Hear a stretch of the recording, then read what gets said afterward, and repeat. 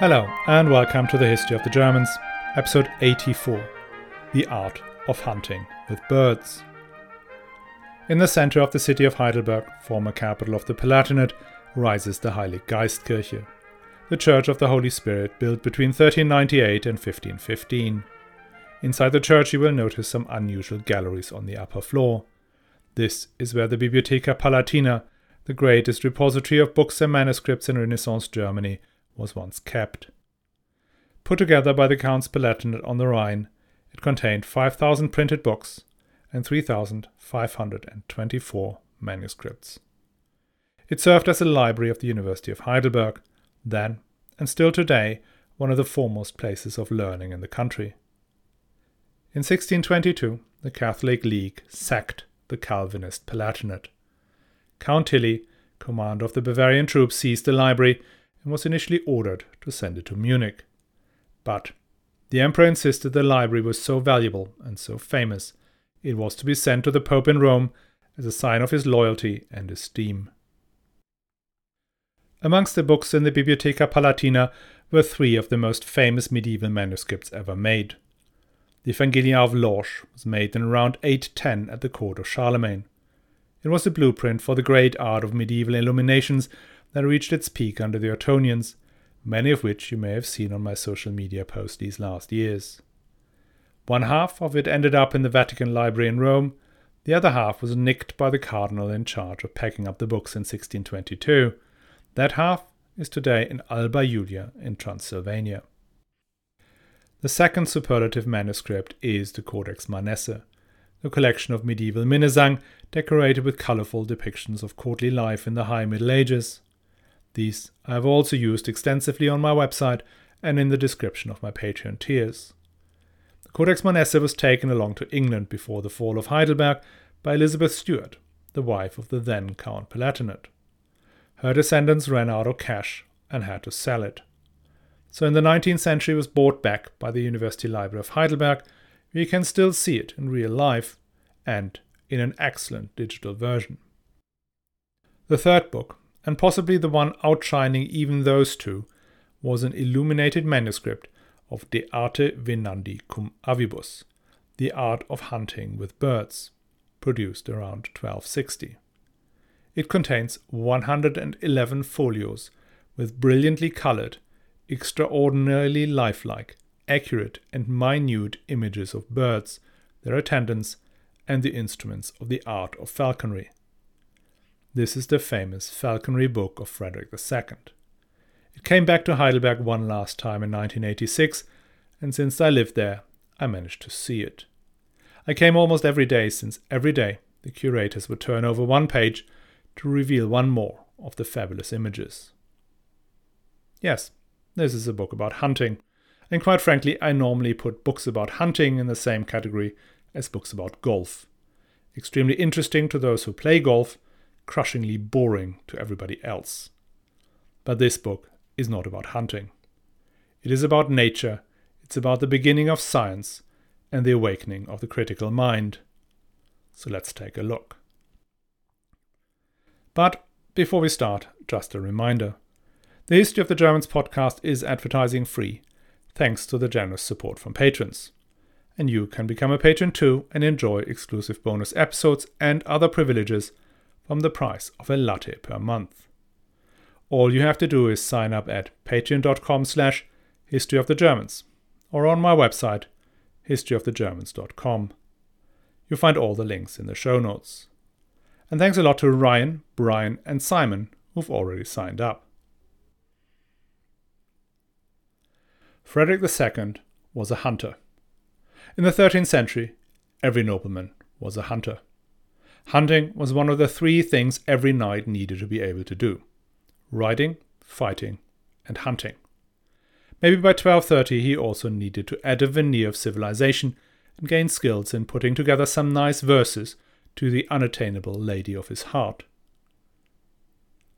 During the Crusades, the European aristocracy encountered age-old Middle Eastern hunting traditions. One was the hunting with cheetahs, or as the European sources called them, hunting leopards. Cheetahs are extremely fast, but tire quickly. Hence, they were trained to ride on horseback to the hunting grounds where they would be released. Hunting with cheetahs was the most expensive and the most environmentally destructive sport imaginable, since the animals do not easily breed in captivity. We know from court records that Frederick was constantly ordering new cheetahs to be brought across from North Africa and the Middle East.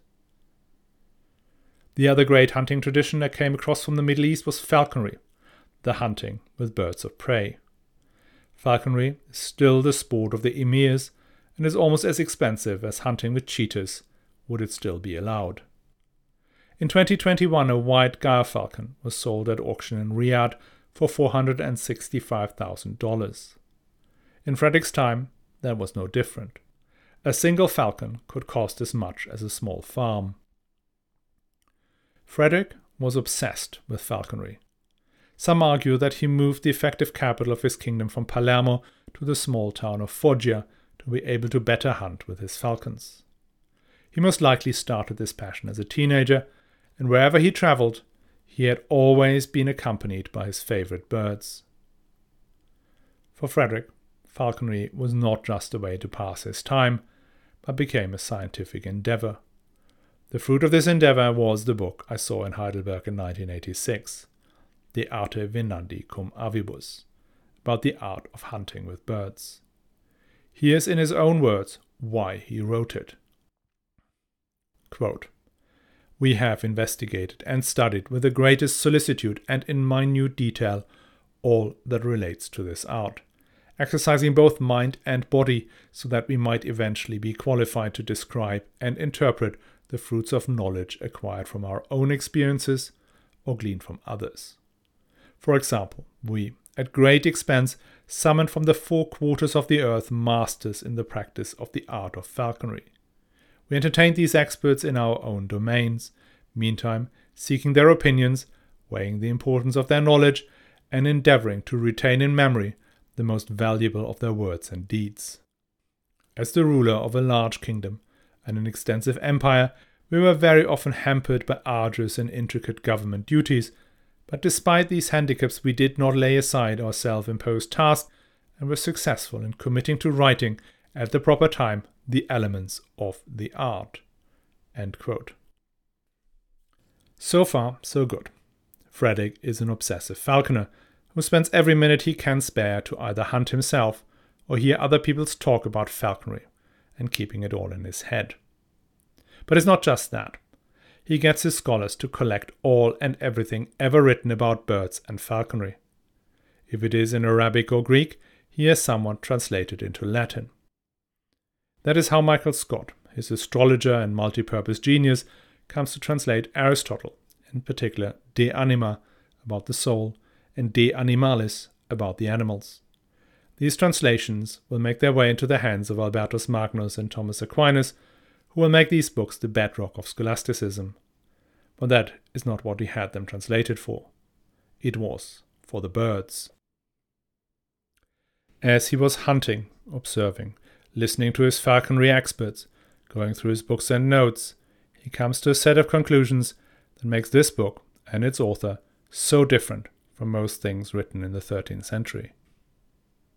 Quote, "Inter alia, we discovered by hard-won experience that the deductions of Aristotle, whom we followed when they appealed to our reason, were not entirely to be relied upon, more particularly in his descriptions of the characters of certain birds.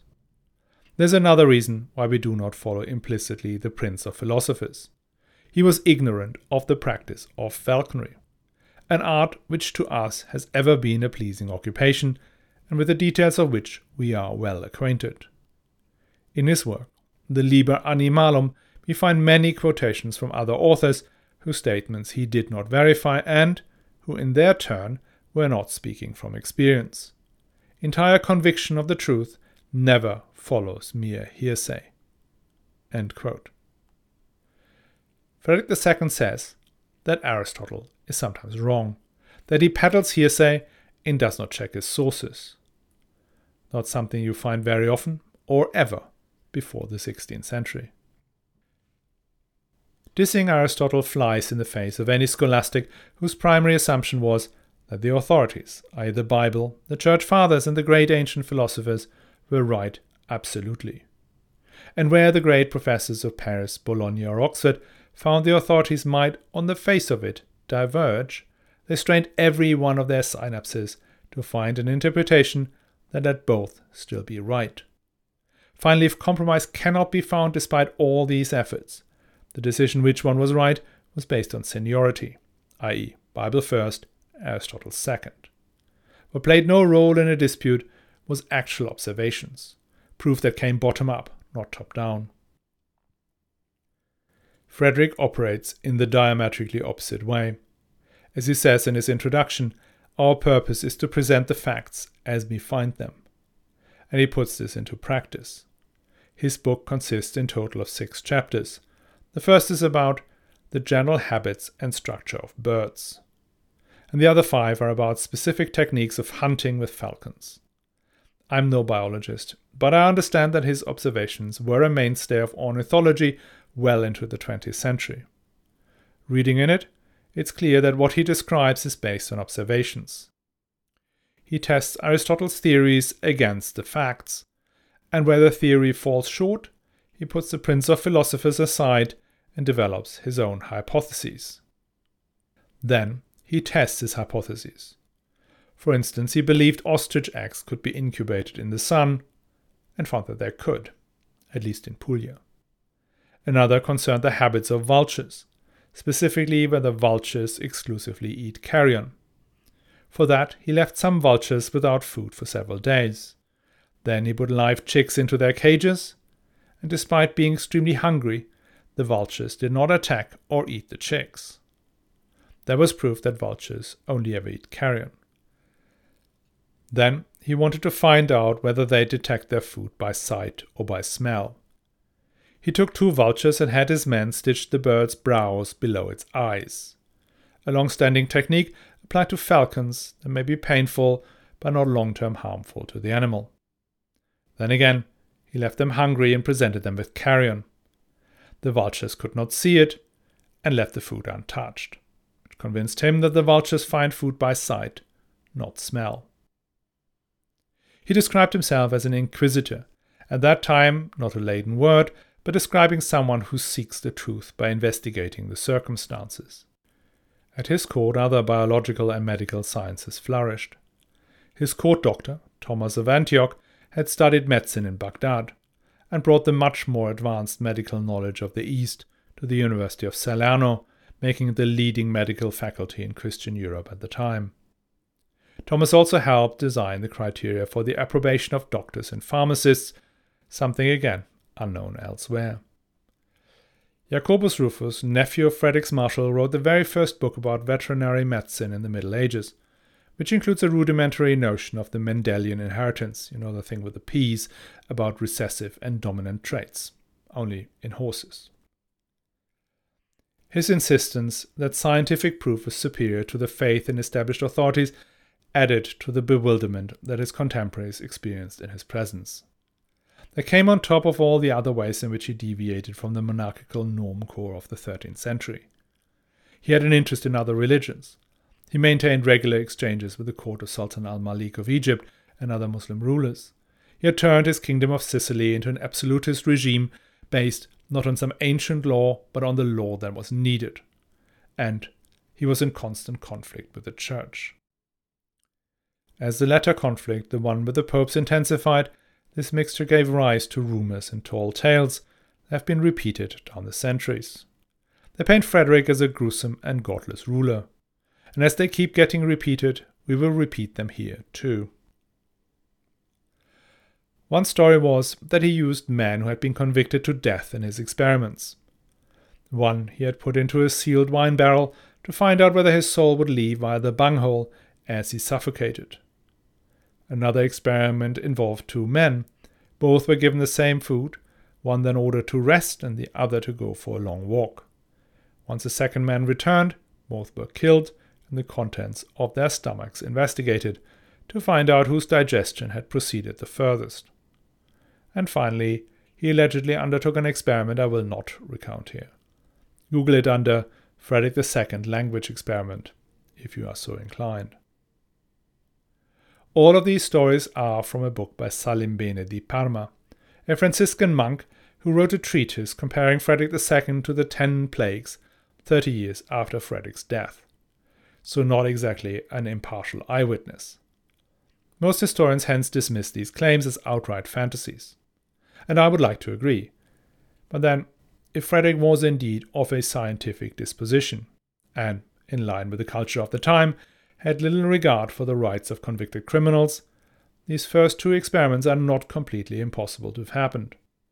The language experiment, however, that must be propaganda. Falconry was Frederick's total obsession, but not his only interest.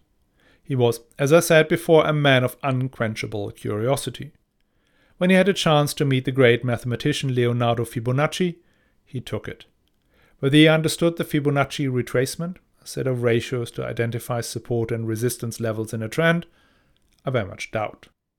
These calculations are still used today by so-called technical analysts in the markets and drive billions of dollars of investment.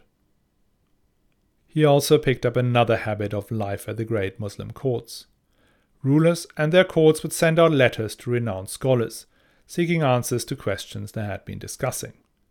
Sometimes the scholar would then publish the questions and answers in a book, thereby elevating both their own standing and that of the noble questioner. The Arab philosopher Ibn Sayyib wrote a book he called The Sicilian Questions, which included inquiries allegedly posed by Frederick and his court, as well as his responses. Now, modern historical science has rejected the notion that these queries had indeed originated at Frederick's court. But the fact remains that one of the most renowned Eastern scholars thought it would elevate his standing to pretend the questions came from the emperor. Even if the Sicilian questions were never posed, we know from multiple sources that Frederick did host and sometimes participated in philosophical and theological debates, and posted problems to scholars in East and West. There were not only Christian scholars at his court, but also Jewish and Arabic men of letters. A Jewish member of his court, Jacob ben Anatoli, describes debates about the works of Maimonides and whether they could be brought in line with the Aristotelian thought. Equally, Judah ben Salomon, who helped translate Arabic and Hebrew texts, report about discussions of the Talmud, a primary source of Jewish law and theology. Frederick's interest in Jewish culture and theology becomes very public during his stay in Germany in 1236, when he is called upon to adjudicate on a case of blood libel. To explain this, we have to go back to England in the year 1177, when Thomas of Monmouth, a monk at the Benedictine Abbey of Norwich, publishes a book entitled The Life and Miracles of St. William of Norfolk. According to Thomas of Monmouth, William was a 12-year-old boy of unusual innocence. One day, so Thomas tells us, young William was abducted by Jewish men he did not know, who bound and gagged him. They then allegedly shaved the boy's head, put a crown of thorns on him, and fixed him to a cross in a mockery of the crucifixion. Afterwards, they disposed of the body in a well. In his treatise, Thomas quotes a convert from Judaism, Brother Theobald of Cambridge, who claimed that the Jewish faith required an annual sacrifice of a Christian child to ensure the return to the Holy Land and to punish the Christians for the persecution of the Jews. The publication of this book led to copycat accusations of Jewish communities for this so-called blood libel. In total, there may have been as many as 150 such accusations during the Middle Ages, which all almost inevitably ended with the lynching or burning of members of the Jewish community. I guess I do not have to tell you that not a single one of these accusations had any link to reality. One such case was brought before Frederick in 1236. The citizens of Fulda had killed 34 of their Jewish neighbors after 5 children were found burned to death in their house at Christmas. The Jews were accused not just of the usual ritualistic murder, but also of drinking the children's blood and using it to bake matzos, the traditional bread to be eaten at Passover. The citizens of Fulda brought the bodies of the 5 children to Frederick's Pfalz in Hagenau. Ever since Henry IV, remember, all Jews were unfree serfs of the emperor, and hence under direct imperial protection. Citizens of Fulda needed confirmation that they had acted legally in the destruction of imperial property.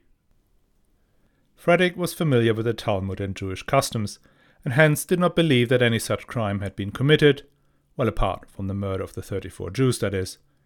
But he also understood that if he just decided on the back of his own knowledge, the general population may not come along with his judgment, and blood libel would continue.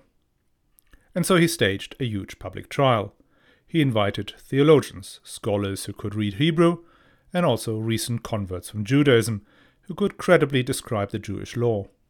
They all pointed out not only that there is no requirement to sacrifice a Christian child every year, but that their faith explicitly prohibits the ritual shedding of any blood, human or otherwise. It was more than just a court decision, it was an attempt to end this madness once and for all. Unfortunately, it did not work out, and persecution of the Jews continued across Europe. Sure, the papacy and other monarchs too tried to stop the maltreatment of the Jews, but their approach tended to be blunt. Don't do it by order of the king. As far as I know, Frederick was the only one who tried to persuade the people by bringing proper evidence to the table. Another sign how his approach and thinking differs from his contemporaries. And that now gets me off onto a rant. Over the last 40 to 50 years or so, historians have worked hard to prove that Frederick was not unusual for the Middle Ages. They argue that he was not the first to bring Arabic and Jewish scholars to his court. His grandfather Roger II did so too. They argue Frederick did not write his book on falconry himself because it was common for monarchs to be ascribed authorship when in reality their scholars had written it all. His son Manfred is cited as the translator of a Hebrew text when he spoke no Hebrew. They tell us that negotiating possession of Jerusalem for Christianity wasn't a major achievement, because Al-Kamil was willing to hand it over anyway. I lost it completely when I read that Hans Martin Schaller, a highly respected scholar, argued that Frederick was a very pious monarch, no different from other men in his position. I really do not get this. I am not a proponent of the great man theory of history. I am the first to admit that Otto the Great or Frederick Barbarossa were very much a product of their times. One was lucky, the other less so. And I hope you notice that I believe Frederick's policy in Germany had a detrimental effect on the long-term development of the Holy Roman Empire. But Frederick as a pious monarch? Give me a break. The man built hundreds of castles, only one church. I repeat, one. In a reign of nearly 50 years. One. Compare that to contemporary monarchs. Louis IX of France, admittedly Saint Louis, paid 100,000 livres for a large silver chest that housed the crown of thorns he had acquired from Constantinople and that he had brought barefoot and in a hair shirt into Paris himself. There he had built the Sainte-Chapelle, the most marvellous Gothic treasure, that cost him another 40,000 livres. Louis IX went on 2 crusades that, as is necessary, achieved nothing but knightly tales, one of which he died on. He passed several laws punishing blasphemy, and he targeted the Jews, had the Talmud burned. That is a pious king. Meanwhile, King Henry III of England was almost equally pious, just less popular. He spent vast amounts on church ceremonies and tried to turn Westminster into a rival of the Sainte-Chapelle. And he had the Jews first robbed and then made to wear yellow badges. Also a pious king. None of these guys had spent time observing the flights of a swan, and comparing it to what Aristotle or Pliny the Elder or an Arab scholar had said about the flight of swans. None of them had questioned Aristotle's idea of spontaneous generation that believed that crocodiles suddenly appeared from mud. None of them thought that facts are superior to dusty books. Yes, I agree that Roger II and the whole Norman court in Sicily was a fascinating intellectual environment, rivaling that of Frederick's court in Foggia. The same goes for Alphonse X in Castile. But these guys are the exception. There isn't much science and philosophy coming out of Richard Lienhard, Philippe Auguste, or any of Frederick II's own predecessors, except maybe of Otto III. Sometimes there are exceptional individuals, not superior in all and everything, just very different. Frederick was not the smartest political operator of his time, that was Philippe Auguste. He was not the best fighter, that may have been Richard Lienhard. But to say he was dull? It's just not true. He grew up with a patchy education from some papal legates who were busy trying to keep a crumbling kingdom together. Maybe that need to make it up for himself is where he got his interest and his contrarian way of thinking from. Who knows? But I'm not going to believe for a moment that he was the same sort of ruler as Conrad II or Lothar III, two very much run-of-the-mill medieval rulers, successful ones and interesting in their own way, but not exceptional personalities. Okay, rant over. Do not get me wrong. I'm not dismissing modern scholarship. I certainly do not want to get back to the unfettered hero worship of Ernst Kantorowicz, though I love quoting him and he is an amazing writer. Without recent publications, in particular by Hubert Huben and Olaf Reder, this podcast would be utterly lost. So thanks, modern scholarship. But could you just stop trying to be controversial by making everyone samey? And that gets us to the end of this episode. Next week we'll resume the narrative. Time to go for another attempt at breaking those pesky northern Italian communes, with a quick detour via Vienna. And maybe we even get to the bit where young Enzo becomes King of Sardinia. I hope you will join us again next week. Before I go, let me thank all of you who are supporting the show, in particular the patrons who've kindly signed up on patreon.com/historyofthegermans. It is thanks to you that this show does not have to do advertising for products you do not want to hear about. If Patreon isn't for you, another way to help the show is sharing the podcast directly or boosting its recognition on social media. If you share, comment or retweet a post from the History of the Germans, it's more likely to be seen by others, hence bringing in more listeners. My most active places are Twitter @GermansHistory and my Facebook page, History of the Germans Podcast. I'm working on Mastodon. As always, all the links are in the show notes.